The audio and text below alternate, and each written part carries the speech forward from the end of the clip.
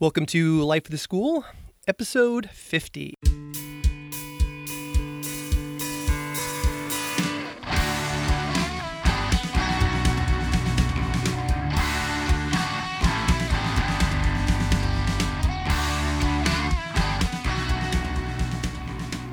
Hello, my name is Aaron Matthew, and I'm a biology teacher at Acton-Boxborough Regional High School. Each episode of Life of the School, I like to sit down with a fellow life science teacher and ask them how they get in the classroom, what are they currently working on, and what are their hopes for the future. This episode, I sit down with Rachel Lytle. Rachel teaches honors and AP biology at Brentwood High School in Brentwood, Tennessee. Rachel just completed her 4th year of teaching, and she has already made a significant impact on the biology teaching community, including presenting at several NABT conferences. Rachel was also recently a first-time reader at the 2018 AP Biology exam. Rachel's early contributions to the classroom were recognized as she was the recipient of the NABT 2017 Outstanding New Biology Teacher Achievement Award. Rachel earned her BS, MS, and her Tennessee State teaching license from Middle Tennessee State University. Welcome, Rachel. Hello. Hello, nice to see you again. I said when we got online, I was like, I haven't walked into a room and had you sitting in a chair right where I was going to sit for a whole week now. Yep. Yeah. It's just last week. Yeah, and we were both acorns at the AP read. So, and then question. Yeah, were we on the same question?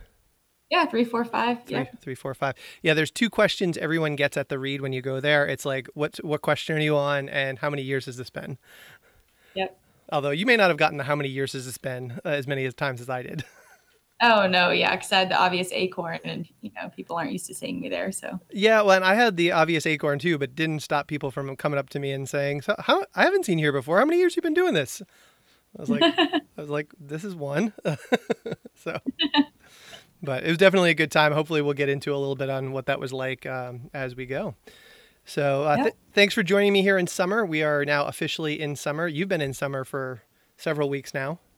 Oh, yeah, about a month. About a month, yeah. And my school ends next week. This is going to come out the week after school ends, but our school year officially ends the Wednesday of the last week of June. Wow. Yeah, that's nuts. That's crazy. That's crazy to me. But you go back to school in August, so. Yeah, we go back like August 1st. Yeah. And our first day next year is going to be September 4th, I think. So. Oh, wow. Yeah. So we get the same summer. It's just skewed. Yeah. We only just have July off in common. So a little difference between the North and the South, or maybe the Northeast and the rest of the country. Talking to everybody. All right, let's get into it. I love to ask the question I like to ask everyone to start. How did you become a science teacher? What got you into the classroom? All right. So a lot of people that I listen to on this show, it seems like they did something else first, but I just went straight into it. So I guess in high school, I was really competitive with my older sister. I'm the middle child, so I don't know if that's part of that. But she took AP biology. So it's like, oh, I have to take AP biology because I can't let her be better than me. And so I ended up taking AP biology, realized how much I loved the subject and loved just learning about living things and all the complexities about them and things like that. So started out that way. My mom is also a teacher. She originally taught like middle school math and now teaches theology actually at a private Catholic school. So there was kind of those 2 components, I guess, kind of came together. And just going straight into college, I knew I wanted to teach biology. Yeah, and you went to Middle Tennessee State, and your undergrad was straight biology? Straight biology, yeah. So you do a biology major and then you minor in secondary education. That's how they have it set up for us. And so you take, instead of like focusing on one major section of biology, you took like 2 classes out of each concentration so that you'd be well-rounded. Mm-hmm. And then you would do your minor in secondary ed. Yeah. Yeah. And then you went on to get your MS, and that had there was a biology teaching focus. Yeah. So my original plan was to teach at the private Catholic school I went to. So a lot of those schools around this area want you to have your master's in your subject area. Mm-hmm. And so that's how I kind of got into that role. So I went straight into my master's in biology, and they kind of made an exception for me at MTSU, luckily, to let me do my research in science education rather than like a typical biology thesis research project. So I got really lucky. So in undergrad, I worked in the biology office Hmm. for like my work study, and I had a really good relationship with all of the faculty members. Because they all came in, we like chat in the morning, Hmm. and I'd give them their mail or whatever. But luckily, one of them that was the science ed person currently at MTSU, I just they got this big grant from the National Science Foundation. It's a GK-12 grant. Some people have heard of them. They've kind of stopped giving those out now and switched to other things, but it was about getting graduate students into high school classrooms. And the goal was to make the graduate students better at communicating their research, Mm. since there is such a problem with people that are experts being able to communicate what they do to people that don't really know a lot about it. But my role was to assess the impact on the students. And so we kind of took a year and looked at students' research. And they would do a project with a graduate student for a year in the classroom, and you give them a attitude survey towards science at the beginning and the end, and see kind of where they fell after having that whole research experience. That's neat. And I know that from going to NABT, I mentioned that I remembered seeing Grant Gardner present in Providence, that there's a lot of teaching research that's happening at MTSU. So I guess you were sort of steeped in this culture of, research specifically about biology education.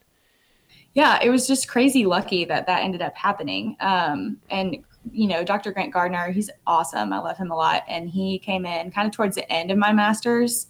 So I didn't get to work it with him as much as I may have liked to, but I know he had a couple of other graduate students that I got to talk to a lot. And yeah, he went to NABT and won an award. And, so it's cool. They've got a lot going on there that's interesting to keep up with.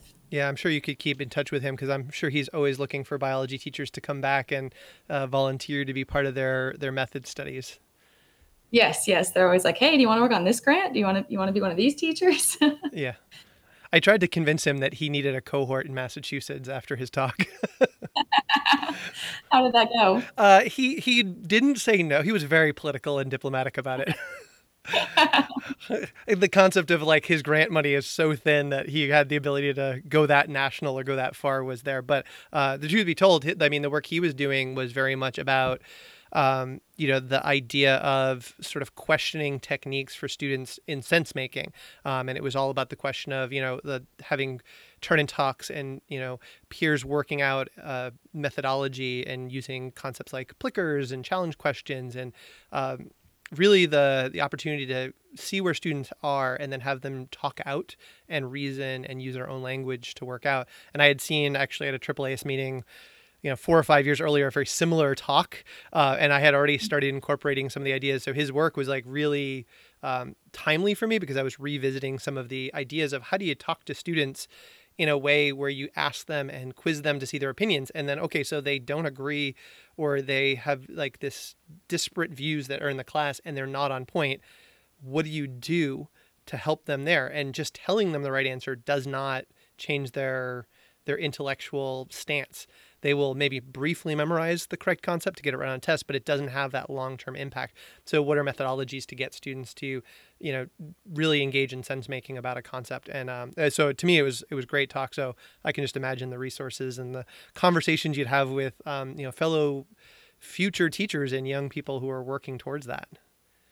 Yeah, and I think they really need that. I mean, this is only my fourth year, and I think I was lucky to have been connected to a bunch of people already before going in, but I know there's a lot of people that don't have those connections starting out. And so the more you have going into it, the better you're going to be in those first few years.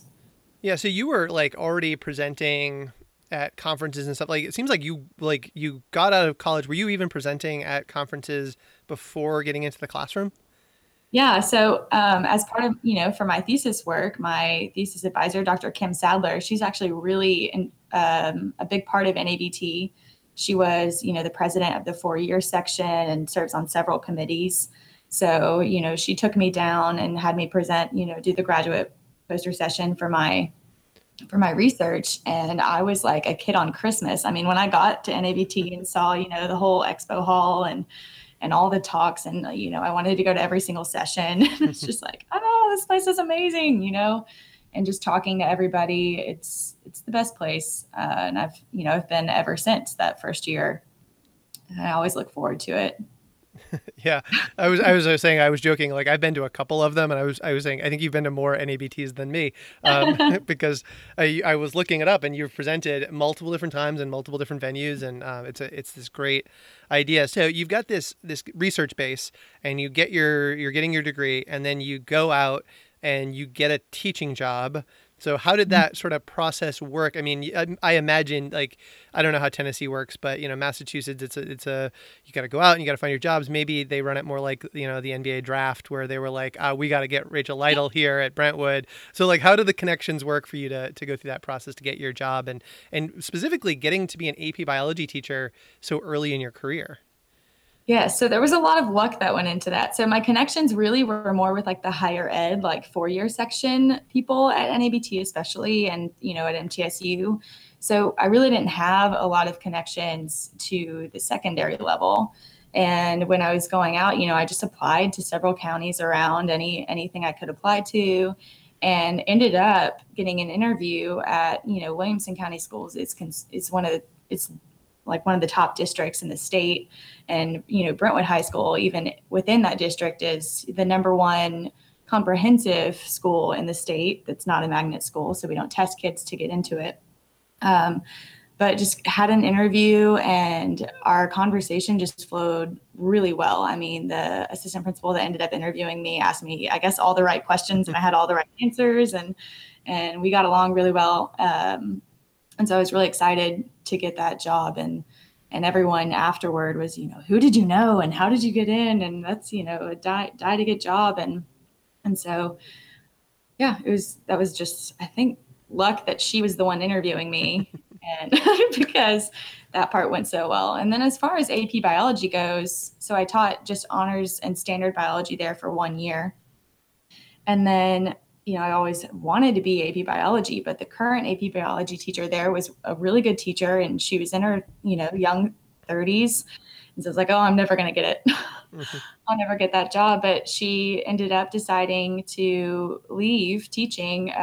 She wanted to focus on her family. And so just that next year, they were like, hey, do you want to teach AP biology? And I was like, yes, absolutely. And so that was another kind of swing of luck.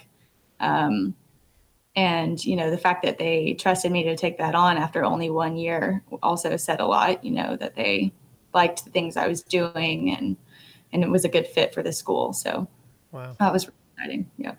It's an amazing, it does seem like amazing series of luck steps, but luck does favor the prepared. So, Yes. so, like, now you're going to be a second-year teacher teaching AP, not intimidating at all. Like, how did you, like, do you do an APSI? Did you, like, what were the couple of steps that you took to be such a young teacher that was taking on this responsibility? Oh, it was very shocking. And not only was I a second-year teacher teaching AP, but I had 4 sections of it, like 90 kids or something like that, 80 something kids taking AP biology, and second year of teaching. So they did send me to an APSI. I went to one at Western Kentucky, and had a great leader, and learned a lot there. And when I got back, when I was there, I got connected to the Facebook page, which was like critical to me. Everyone on there is so helpful and posts tons of resources. And then I found the Google Shared Drive, and David Konefsky, like his shared drive, like, helped me a lot. And, along with the Paul Anderson videos. And so I just kind of took all these resources, and, I didn't have an overall plan to begin with. It was just kind of like a unit by unit thing, and you'd figure it out, and you'd see what worked. Or I'd go to NABT in November and find more resources there, which was great, but at the same time really stressed me out, because I was like, oh my gosh, if I'd known about these like 2 months ago, I could have done those 2 months better. But I just had to kind of, take it what I had, and, start implement. And I would implement things mid-year. And the kids were good with it. So we have a lot of young teachers at Brentwood High. So I think, and they like trying new things. So I think that culture really helped me be able to be successful that way. Yeah, I mean, so I was not near first year teacher at all. I was probably, I don't know, year 15 when I started teaching AP, but I hadn't taught the AP before. And I look back and think of how wonderful my kids were the first year and how they I made so many mistakes and I was so unfamiliar with so many things, but the kids were amazing and Yeah. they did great. And so I do think that there's so much that can help you early on dealing with the overwhelming information to take in when you Yeah. have kids who are, like they're invested in you doing well. So having that Yeah. connection is great. And then at our school, a bunch of these kids that I was teaching, it was so kind of terrifying because we have like lots of national merit scholars, and I probably had about 10 or 12 kids that got perfect ACT scores. And so you're up there presenting this information that you may not be 100% confident about yet. But I think that also helped too, because it created this kind of like, not like in a bad way, but a good argumentative kind of discussion about what was going on. And I did a lot of activities that were like self-discovery that first year. And so it just created a good culture. And I've kind of kept a lot of those things throughout the years too. It's neat. Yeah. So one of the things I got to do, as I was joking with you last week, that I was going to stalk you online, and I got one of the great articles I found was this. First when I read it, it was a little off-putting, but like the opening question is like, so like, are you going to stay in the classroom? Like, here you are, you're finishing your third year, you're going into your fourth year, you're getting this national teaching award, and like the reporter's question or whoever the person was asking, it was like, so you're going to stay in the classroom? Like that there was something, like it was an inherent choice. And I thought your response was great. Your quote was, I now realize not only do I want to stay in the classroom, I want to stay in the classroom because of the constant change it provides. Change drives me as a teacher, as a learner, and as a person. I look forward to it each and every year of the school year. And so now that you're, old and wise, because you've been, you've been teaching for all these years now and you're there, for me, the career changes so much year to year. I'm curious, like, what are the changes that you've seen during these first 4 years of your career? And like, where's that what's that next sort of piece for you in terms of like, what are you looking at building on in this upcoming year? Okay. Yeah. So I don't know. Sometimes when people just talk about teaching, I feel like they assume like, oh, you create a binder for each unit and you just use that every year. And so they're like, well, what would you possibly need to be working on at school till 8 p.m.? And so, yeah, I don't think they understand the change. And I think that's just so exciting. Um, and yeah, so throughout these 4 years, I've seen just in myself, like starting with, honors, moving to AP, the need to like cover every single standard, and for me to say all the words and say this is what this is and this is what this is kind of starting to go away. And starting to realize that, like I said, kids discovering those things, or just the ability to integrate multiple concepts into one thing is been a big part of what I see now. And listening, I've been, since I've been at APT so much, I like love listening to Jen Vanderstill talk about that kind of stuff. And her, even just at the AP reading, she was in one of those little mini sessions talking about how, you don't necessarily need a checklist of the LOs and the SPs. You need to just do science, and you need to have them analyzing data, and you need to have them reading science and all of that kind of thing. So, and if you do those things, granted, on the AP exam, they do need to have some background knowledge, but they give enough in that stimulus of the question for them to kind of figure it out. So kind of moving more toward that aspect rather than this is this and this is this and this is this Yeah. kind of thing. You said something that I've said so many times in my life, like telling is not teaching. Right. And I think that's a trap. And I often get engaged in conversations with my fellow, teachers about what we're doing. And I think it's, as I've been thinking about it this year, as I've been at the end of the year, more importantly, telling is not sense making. Like, like just because you say something to a kid, and even if they can like internalize it for that test, it doesn't necessarily mean it makes any sense for them. Right. And yeah, what Jen was talking about was really, she did and I went and I watched her talk about it, and I've had conversations with her about this before, that her thing was about tearing up the textbook. Like what happens when you ask this like really complicated question, like scientific question, and it's going to touch upon all of these different domains in science as a result of this. Right. So, what's more important, covering the textbook or engaging in good science, or using the good science to engage in lots of concepts? And it's definitely a different view for people to take. So, does that mean that you're now like, you're not vetted to the textbook and you're going to ask all these exploratory questions, or where are you on that path? I'd say I'm somewhere in the middle. So I'm, trying to get work away from it. There's, I guess, definitely certain units that I cling more to the book than I would like, but and it depends what's going on during the school year too, like what kind of season that falls in.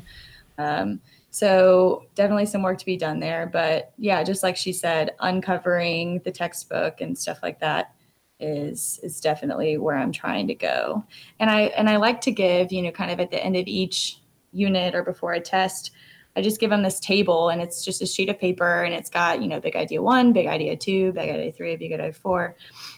And I just have them fill in, where did this concept fit in all 4 of the big ideas? And it's just the simplest thing ever, but it tries to make them start making those connections that this doesn't just fit in this one unit. That's neat. I like the framing of that. That's a good idea. So they're familiar with those broad categories and how to make these connections. Yeah, yeah. We just learned about enzymes. Okay, so where do these fit in all 4 of these in this whole scale and stuff like that? Neat. I'm gonna have to get that from you. So you'll have to share that with me.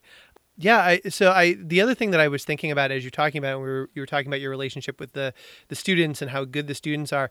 As I've been trying to get a at least temporary separation from the textbook as my driver of the course.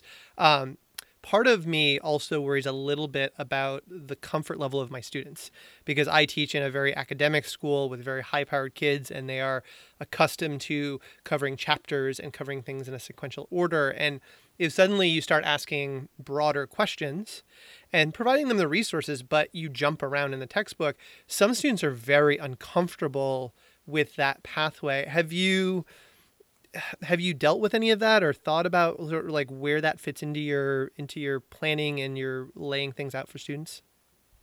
Yeah, absolutely. Some of them, they just immediately get really stressed out, and they have this look on their face that's like, oh my gosh, like how, like, I don't know that she's teaching us what we need to know. And this, just this fear of that they're not going to be able to perform on the exam. And so I just try to tie in, kind of like sprinkle in like, well, I was talking to the people that make the exam, try to like play that up a little bit to make them more comfortable. But I do usually try to provide, if they are one of those kids, I'll just say, well, it's a little from this, and this chapter. And but if you know the resources we've been talking about and can do the skills we've been practicing in class, then you'll be great on the test. And so you just kind of have to, talk them down off the textbook ledge. Yeah. I think you've just earned yourself like massive cred next year. So like when I was grading the APs, these were the mistakes students were making. You don't want to make those mistakes. Exactly. I just sprinkle that in a little bit and get yourself a rep, even though you're young. Yeah. I felt there was, I don't know who was talking. It may have been Liz or somebody else who was talking about like, oh yeah, we have to get these young people, and we're talking to the acorns, and it was you and it was me, and I was like, we're like just not of the same generation. Like, yeah, I'm an acorn, but I am not young. I'm like these old folks standing next to me here. Yeah, they were really concerned. They asked me a few times. Several people did. My table leader and chief reader, and they were like, well, anything you think of that we can do, we know you don't like, your age doesn't like doing the same things we do. And I was just like, well, I do like doing these things, because I'm obsessed with NABT, and I don't know, I like going to all of this stuff. So I don't know that I'm the one to ask about that, but I do try to recruit. I mean, there was actually 3 of us from our county that were at the reading, and a good number of Tennessee readers. So, and we just started TNABT probably last year or the year before. So it's relatively new. And so we're trying to grow that a lot. And hopefully once we get a good following there, that'll start having a bigger impact on our state, and maybe some more young people will start coming to the read. Yeah, I think it's an issue in all places. I mean, I'm in Massachusetts, and I feel like the average age of the Massachusetts Association of Biology teachers, the average age is like 3 years from retirement. Like that's kind of how um, Mhm. and there's a few different reasons for it. I mean, as I was at the read this year, there's a reason I haven't been for several years. I mean, I didn't. Going what you were basing on, most people don't start teaching AP in their 20s. Like, Right. Yeah. so like I was in my late 30s when I started, and I still have kids, and my youngest is getting out of elementary school. So like, and I even felt, even though they're older and they're very competent, it's hard to get away. So I think there's a natural flow for when people have the time and space in their personal life and careers that lends it to people going to the AP read for the first time, in their 40s. Like that's, yeah. I mean, yeah, I feel like I'm kind of an anomaly. Like it's, people don't give up AP easily. And so, yeah, to be this young teaching it and, I don't have a family yet or things like that are tying me back. And I actually did have to get special permission to go because I missed some cheerleading practices, I coach that. So, yeah, I don't feel like that fits the major, the overall person who's at the read. Yeah. And I mean, I know you talked to both Valerie May and Robin Balleri there, and it was Right. Robin Balleri's first read, and she's been Mhm. teaching AP for years, and she has small girls, and Valerie May's first year was last year. So, and I consider them sort of my contemporaries in terms of, career path, standpoint, even though they're more experienced at AP teaching than I am, that like similar age group and that kind of component. So I think it is a dilemma to try to get people. I guess my view would be you want to get a cross section of Mhm. people within their teaching career, and that right now the cross section is not very representative of people in their 20s and 30s. It's much more 40s, Yeah. 50s, and 60s Mhm. who are doing the read. So I think it's a question of how do we then, there's a lot of things in there that complicated to get people in their 20s and 30s that get to the read, or to even at NABT or in the state associations. That would be a great first step.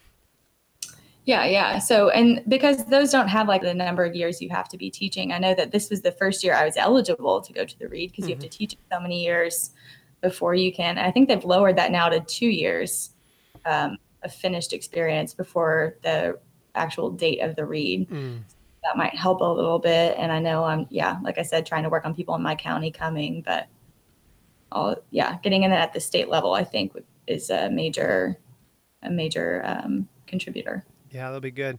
So, so as we've already started talking about it, like, how did you feel about your first experience at the AP Read? Like, what were some of the takeaways you got?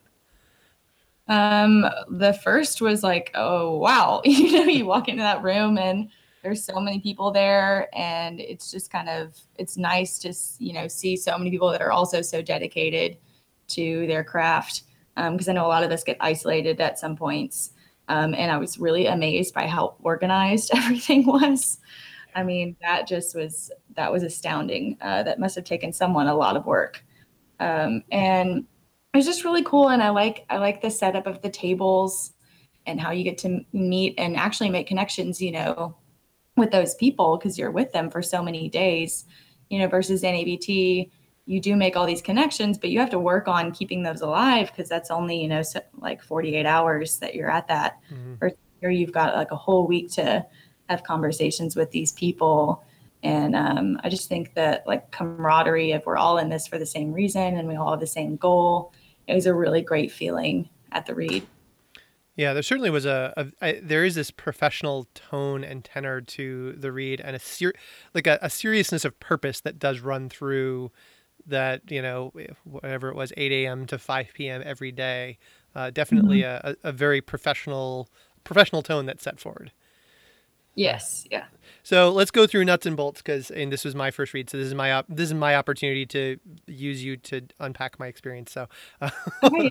I'll do that. So we get there, and so you get there. I don't know. Did you check in on the Sunday or did you check in Monday? Sunday. Yeah. So I got in Sunday. Go in. You get your badge. You get your questions. You sort of get your feet wet a little bit. I thought it was like ridiculously hot. It was 97 degrees, and people were like, "Yeah, but it's not humid." I'm like, it's 97 degrees. It doesn't matter.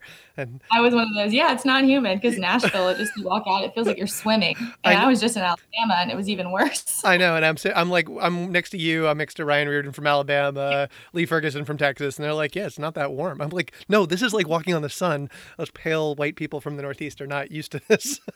uh, so we go in on Monday, and we get a sort of our orientation, and I don't know, it was like sort of I felt getting shepherded from place to place. I had a very interesting interaction with Jen Vanderstel, where she kind of told me to calm down even before, because I think she was like the 10th person to ask me if I had any questions, and we hadn't done anything yet, and she like Yeah. sort of like grabbed me a little bit and it's like, you just gotta take a breath there and calm down. So I was like, I'm gonna be fine. I'm gonna be fine. So then we go in and we get trained. We know what questions we have, and we get trained on the questions. So like that was actually, I think, the first time we were sitting next to each other. Yeah, we were kind of giving some crap about that too. They were like, two acorns shouldn't sit next to each other. Like, Yeah. So, and I think we were both sitting in that area, and we were sitting next to Ryan Reardon. And so we're going through the questions. So like, how did you feel about the process of getting, like up to speed in order to equally and fairly assess these three questions we had, question 3, 4, and 5, the same as everybody else? as well, at first in that room, during our training, after a while, I was kind of like, okay, like, do we need to keep asking this many questions? Like, I got it. Like, I think I'm good. And then, thinking back after you see all those tests and all the different things people or the kids wrote, and then I was like, oh, maybe I should have asked more questions in that training. And so I think they do, a pretty good job of giving you different examples. And I like the clicker aspect where they have us all, grade one of them and try to see if we're on the same page based on what we click in. And I think that can identify some places. If we need to have a conversation, then you can have that conversation right there. But what did you think about it? Yeah, I agreed. I thought that the clicker, so the way we did it is we were given the scoring guides, and we were given booklets with example answers that the people who'd come there the 3 or 4 days before us had pulled examples. And I thought they did a really nice job picking examples that were like really clear, like ones where really most reasonable people should come to the same response, that this is worth, a 4 out of 4 or a 3 out of 4. And then they picked a couple that were like really all over the place. And I think there was one in particular where it was like 30% picked one, 30% picked another, 20%, like we were all over the place in terms of scores. So I thought they did a nice job preparing us a little bit about the experience of what it's like to do this and how to read this language in there. But I kind of had the same feeling as you, in the sense that it was like, we kind of got bogged down asking questions about part of the rubric, and without the experience of seeing lots and lots of other examples, it like there was an impatience there. Like, all right, great, let's go actually look at the books. And to me, actually, I thought that the next thing we did, which was go out and sit at our tables and then partner read and go through so we call them we got a folder or a book of 12 student tests, and we went through. And I don't know how you do it with your partner, but I took my book and I scored all of my answers, and I put my scores for the 3 questions for every book on a sticky note, and I put it on the back of the book. And then when I was done there, I handed my folder over to my partner, and I got her part, and we went through and we graded. And then we took the 2 stickies and we put them side by side to see, did we agree or disagree? Was that sort of the same experience you had? Yeah, we did the exact same thing. And then we did that with actually 2 folders. Oh, okay. So stacks of 12 at our table. And that did help too, and it validated that you guys were on the same page, or it brought up like, hey, on this point, we're not agreeing. Yeah. And then you're still confused, ask your table leader, your TL, like, where are we off on this point? Yeah. Are these wavy lines moving water? Are these waving lines Water or not? Are these wavy lines moving pollen? Why are there 12 boxes in this box? Yeah, I think I was just like so surprised at how many students missed dependent variable. Yeah. And I wondered about, like, for me, I think there was definitely a group of kids who don't know the difference between dependent and independent variable. Yes. Yeah. But I think for me, the bigger takeaway was the number of students who were not able to filter the difference between background information and the Hmm. task they were supposed to complete. They weren't able to, I don't know if it was a case of, conceptual reading or reading too fast because it's under pressure or whatever, but they were recreating the situation that was provided in the background information and not recreating the information they were given in the follow-up prompt. Right. Yeah. And you see that in question 5 too. I Yeah. mean, when they're just relisting things stated in the prompt and not answering the identify, Yeah. or things like that. Mhm. Yeah, it made me. I don't know where your head went, but it was now making me think. Like I'm now thinking about what what's the standard I ask for my students in terms of when I give them this prompt. How precise do I make their language? Do I ever accept where they should be able to tell me a trend and it's supposed to be like increasing or decreasing, but I accept like it impacts or it has a Mhm. big effect and they don't give me the specifics of directionality? Have I always consistently been good about if they're asking for that pattern, identifying the pattern as like an increasing or a decreasing pattern, or do I accept sort of like broad language and I just assume that they knew what they're talking about without being that specific? I feel like I'm pretty hard on that. And it kind of gives me at first a bad rep with the kids. Yeah. Because I always said things like that. And the others, the APES teacher, the AP Environmental Science teacher at our school, has been to the read a lot too. And so, he had kind of given me some pointers before I came, and when I started teaching AP as well. And so I was always really specific about that. And then another one is like thrives instead of like, more will survive or something like that. Mm. So I'm like, I know that you guys know what you're talking about, but the stranger reading your paper at the read doesn't know who you are. They don't know your background knowledge. And at one point this year, I had a lot of trouble with the kids just using hand motions, like Really? not like on a test, but like if we were doing bell work or something and like I had a discussion and I asked a question, I'd be like, well, tell me about like an inversion mutation and how that works. And they would just be like, they would just take Thumb. their fingers and turn them around. And I was Yeah. like, I can't fly you to Kansas City to have you stand at the table next to your reader and give them hand motions. Thumbs up, thumbs down. Yeah. So I was like, all right, you guys have to start, explaining yourselves in words. So now that you're like, because I generally consider myself fairly tough as well, but like, did you find any of the like student speak or student language conversations we have of how to interpret those phrasing, did that maybe like soften you a little bit in terms of how you're going to help with your students upcoming year? I do feel like, yeah, I feel like I could be softer, like on some of the things that they were like, well, yeah, you can tell from that they know what they mean. And so, or a lot of the questions we were on had to do with comparisons. And so, just words like lesser or, more or things like that would give them both sides of a point sometimes. And so I think that was a little eye opening and will help me in the future for sure.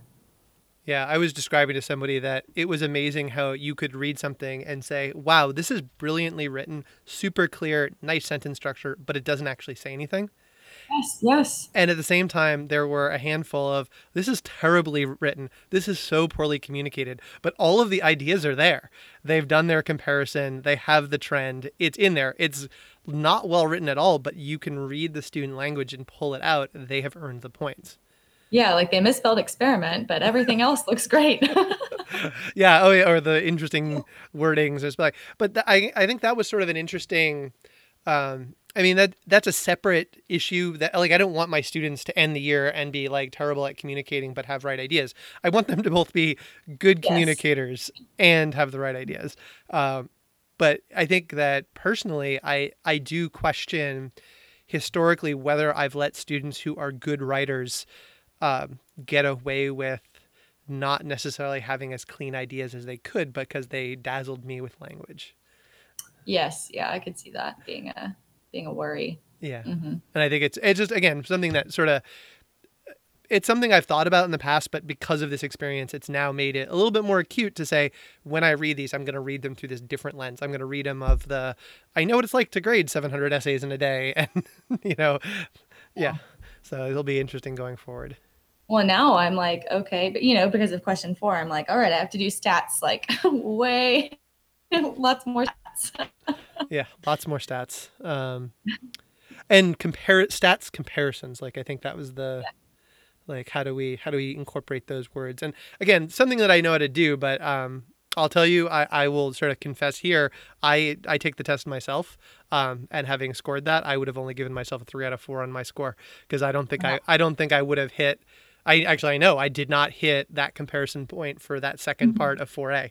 Like having looked at my own answer, I was like, yeah, if I was grading this and it was a student response, I would not give myself all 4 points on that. So if I'm supposed to be preparing my students, where do I have to build those lessons in so they can make sense on that? So yeah, I 100% agree with you on that takeaway. I got to do better next year. All right. So now we're moving to the class. Well, we're in the middle of the summer, so you're like totally off. But like 3 weeks from now, you're going to be like it's going to come to you and you're going to be like, all right, I got to get ready for the year. Like, what are you really looking forward to incorporating? What are some of the things you're looking forward to in the next year or two in your classroom?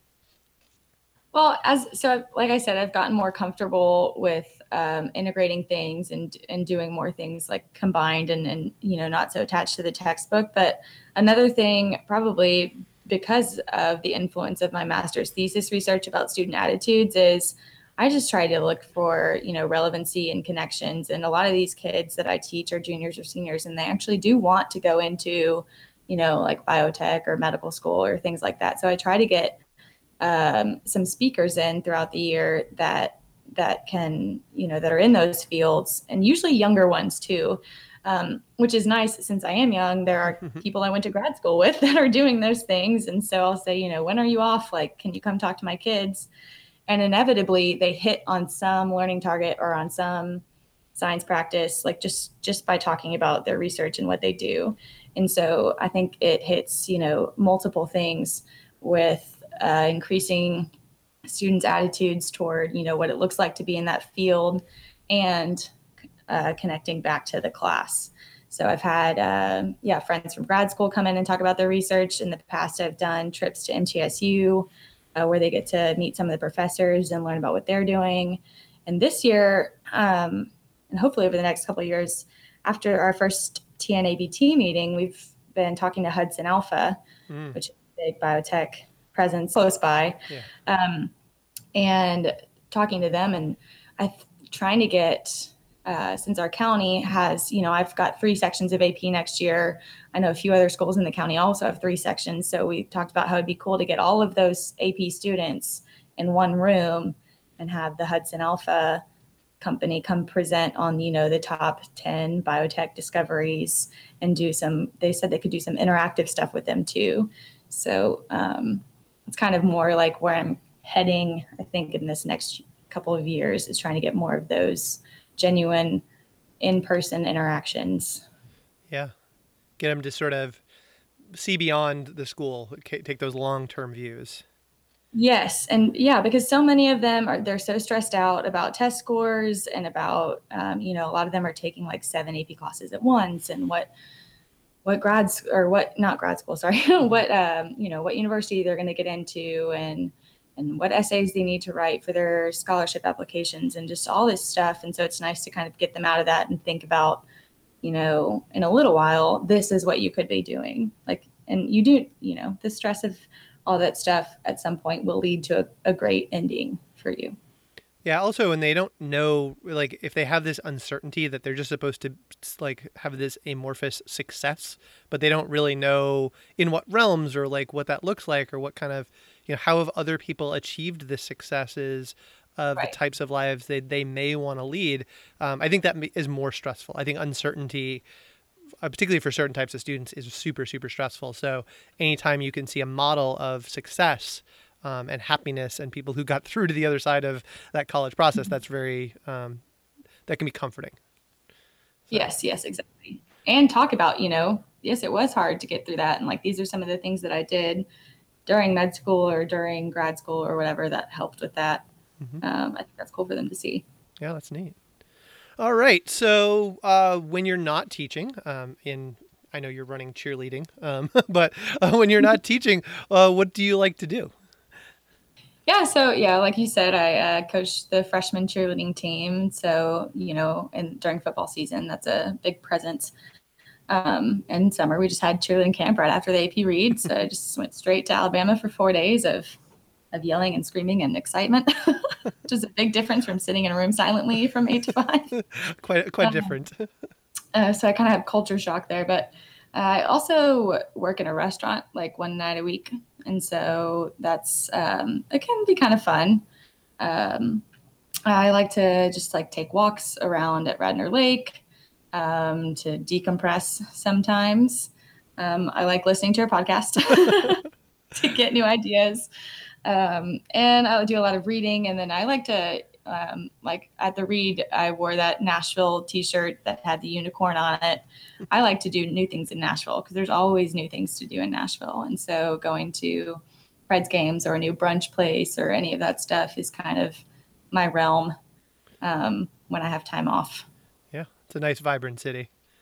It is. There's always something new. There's always something going on. So it's really easy to any night or any, Sunday, just kind of get out and do something new. Yeah, I think I'd probably spend a lot of time going and watching music in small places personally. Yeah. And you can discover great people that way. I mean, that's how they get discovered here anyway. So Yeah. Cool. All right. So before we get to picks of the episode, do you have any questions for me? well, what do you like to do in your free time? Um, well, I have a family. Yeah, I mean, I spend a lot of time with my family. As I said, they have the two boys that are 15 and just about to turn 11, so we spend a lot of time together. And then my decompression time is running. When we were at the Read, I got up and ran every morning. I got up at 5:30 and went out and did the river run, and I ran a couple times with Desi. We ran out together. She yelled at me for running too fast every single time, and I was like, "You're setting the pace." But that was nice. We went out on like a couple 4 or 5 mile runs out of the water. But yeah, that's predominantly what I do. I spend a lot of time. I live in very wooded surrounds, so there's trails all around me. So I distractedly run through the trails, and I'm looking forward to summer because I do some reading as well. And I was joking, I get through like 3 or 4 books during the entire school year because I read like 5 pages at a time, 10 pages at a time. I just can't get very far. But during the summer, I actually will have some sustained time to sit down and I actually will read a book, and it will only take me a week, and then I can pick up another one. And so I do look forward to that. So yeah, I don't know. I think my hobby is working on being a better science teacher, which may not be the best work-life balance, but I think that's probably my number one hobby is working on my teaching. So I got to work on that. Yeah, by listening to your podcast and everything and reading. Yeah. The books I read are always about biology or biology teaching. So. Yeah. All right, so I think we've now perfectly transitioned into your pick of the episode because your pick is, I think, just about that. So Rachel, what is your pick of the episode? All right, so my pick is a few years ago. I guess it's 2017. Mary Pat Winderoth, I think, came and spoke at the NABT conference. She was one of the general session speakers, so one of the major ones. And her research is in biology education, and she's from the University of Washington. But it was just really cool because she had all of this data to support different educational practices in specifically biology education. And she's, kind of addressed the fact that people say that this is better, but then when you ask them for data, they don't have anything to back it up. And she's like, I'm a scientist, I want data to back up the things that I'm doing in my classroom. And so she gave a really great talk, but at the end, she recommended all of these books. And one of them is called Small Teaching, and it's by James M. Lang. And it just has it's education based, not necessarily biology based, but it's got a lot of just little tips, little small things that you can do that will change the way that you're teaching and will change the way that your students are learning.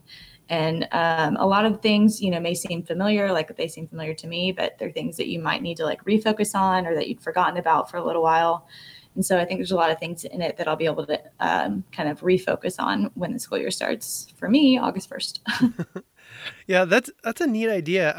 And I would also say, I mean, as somebody who's gone through, many iterations of your career and you go through, a lot of the times I tried something for the first time, like, oh, I read in a technique. Oh, I'm going to put all my students' names on a popsicle stick and I'm going to use that. Mhm. And the first time I did that, like, I remember doing that and trying it, and I wasn't able to make it a habit or routine or work in my personality.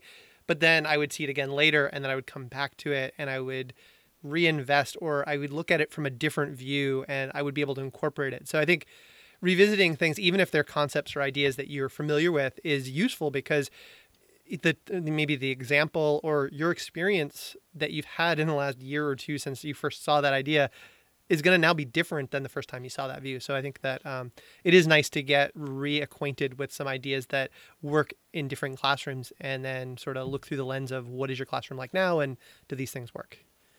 Yeah, and it's nice. And sometimes it just validates things that you already do. So it makes you feel better. Yeah. But there's this one, the first chapter is about knowledge. And so I feel like so often we get caught up in talking about application of things that we forget. You know, you have to know something before you can apply it. And there's this, it addresses the fact that people say with Google, the omnipresence of Google, you don't really have to know anything anymore. But there's this great quote in the book, and it says, you can't think creatively about information unless you have information in your head to think about. Yeah. And I was like, that's perfect. The kids are like, well, why do I need to memorize this? Or why do I need to know that? And it's like, well, because you have to have the two things in your head before you can link them and start applying them in different ways. So. Yeah. I think that balance of what, because I think the backlash is against like what used to be smart was the person who had all the things in their head. Right.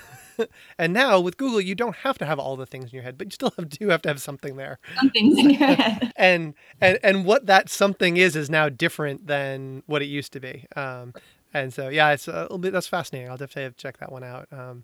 It also sounds very manageable. Yeah, it's called small teaching. That sounds perfect. All right, so my pick is this is gonna when this episode comes out, I will have just flown back from Milwaukee, where I will have abandoned my school for the last couple of days because we got 4 snow days in March, and it totally threw my end of the year in total chaos. But I'm going to the Milwaukee School of Engineering to go to their Modeling the Molecular World. I think that's the title of it. But they're a group that teams up with a group called 3D Molecular Designs that build molecular models for the classroom. And I know personally I have some of these. I have been using their water molecules for years and years and years. I just got their DNA transcription translation one. They also have a phospholipid modeling. So I don't know. Do you have any of those models? Do you use any of those? Yeah. So, after my first year at NABT, when I was like, whoa, look at all this stuff, that was the booth that I was the most obsessed with, because I think those are the things that are the hardest for the kids to visualize. And so when we saw that, we ordered the protein synthesis one and the DNA replication kits for our students. And this year, actually, our counties decided to get rid of textbooks, unless you're an AP class, for the sciences. And they built these like online platforms of resources, but they also bought all those kits for all the schools in the county. Wow. So that's nice that they'll have those now, and see how they like them. Yeah, I have been using several of the models for years, and we're getting more of them. And so like I'm super excited about going out and like learning about the model component, because I've been joking that like 2-3 years ago I was like, this word modeling keeps appearing everywhere. I know it's important. I'm not sure I know what it is. I actually think I have a pretty good grasp on it, but now I think as sort of discussing the small teaching idea, I think sometimes you have to get to a place, and now you have to sit back down and say, all right, first time I saw these, I think the first time I saw these ones was in, gosh, it must have been like 7 or 8 years ago when NSTA was in San Francisco, and I went out there, and I remember going to the booth similar to your experience at NABT and watching the 3D Molecular Designs booth and talking to them and seeing them and going, oh, these are amazing. These are great.